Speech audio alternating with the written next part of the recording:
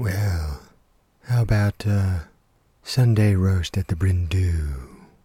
I know it's Wednesday, but I think they'll put up the Sunday roast on a Wednesday. That's why they're the Brindoo. Splendid, splendid. Here comes my sound man, Nigel. Possibly a bit daft. Hello, Nigel. Yes, sir. Sir? Just a second, Nigel. All right, dear. I'll speak with you later. Love and kisses. Yes, Nigel. Sir? Yes, Nigel. Could I read a poem, sir?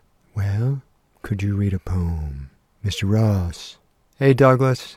Mr. Ross, would you mind if Nigel reads a poem to start off today's show? Go for it, Nigel. Yes, sir.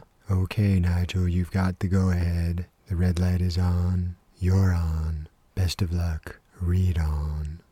My name's Nigel, and this is a poem called When I Get a Job. When I get a job, I'll eat avocado toast with my tea. When I get a job, I'm gonna upgrade the tires on my car. Drive up the river real far, watch the sun setting for fun, put down this crazy old gun. Take you right out on the town, buy you that slinky white gown.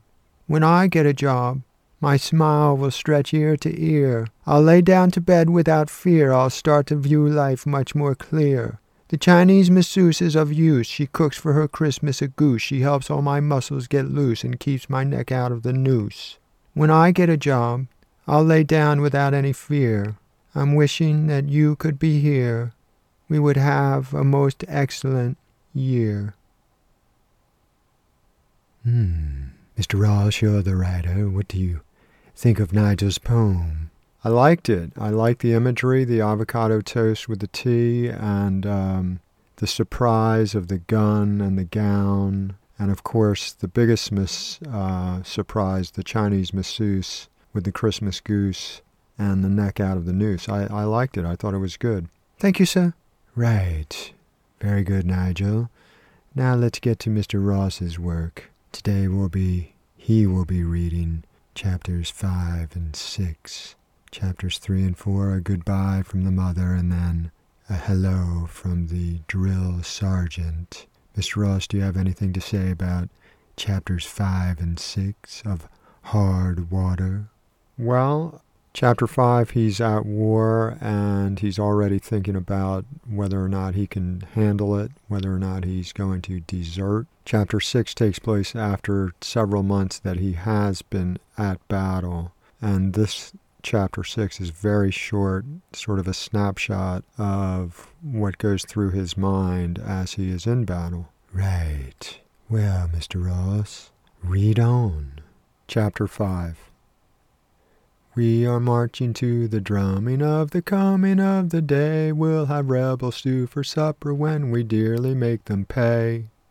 We will bellow brightly as our banners bend and sway. We will fight with utter glory. We will utterly away into the depths of sights and sounds and smells of stinking hell today. Most of us thought this war would end quickly anyway, but it's clear we'll be in it for the long haul. All sorts of questions, many of them unanswered. Socks.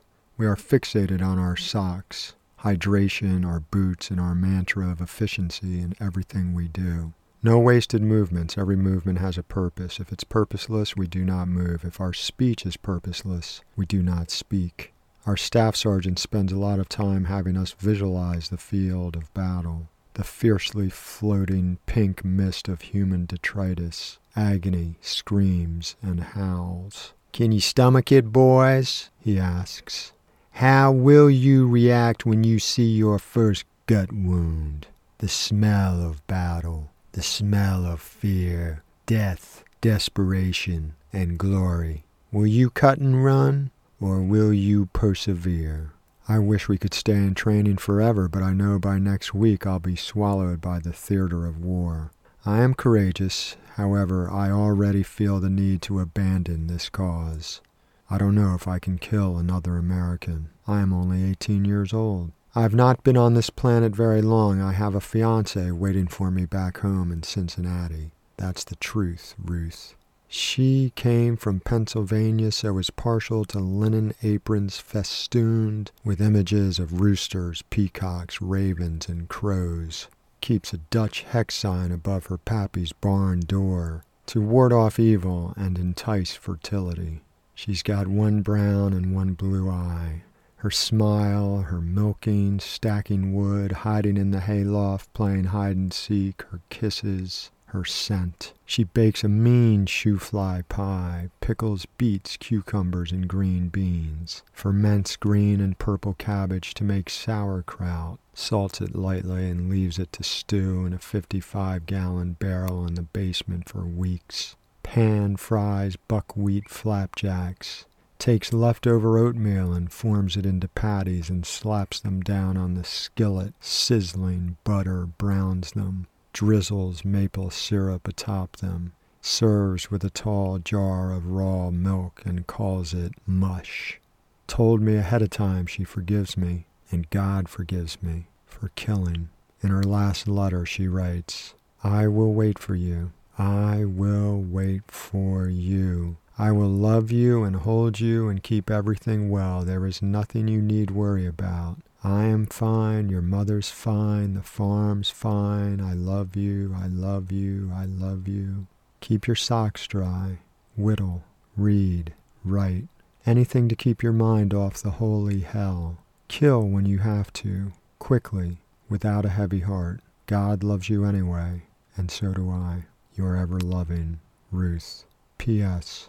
And so does Jasper, that little scamp, run off with a lamb shank Tuesday last and put his nose in the butter. Oh, the snake's come back and left its skin on the walnut limb. Don't you lose your trust in him. Chapter 6. Primordial disorder, sounds and scents and smells exploding in one overwhelming, all-encompassing ulterior reality in between pulsing life and pulsing death. Battle.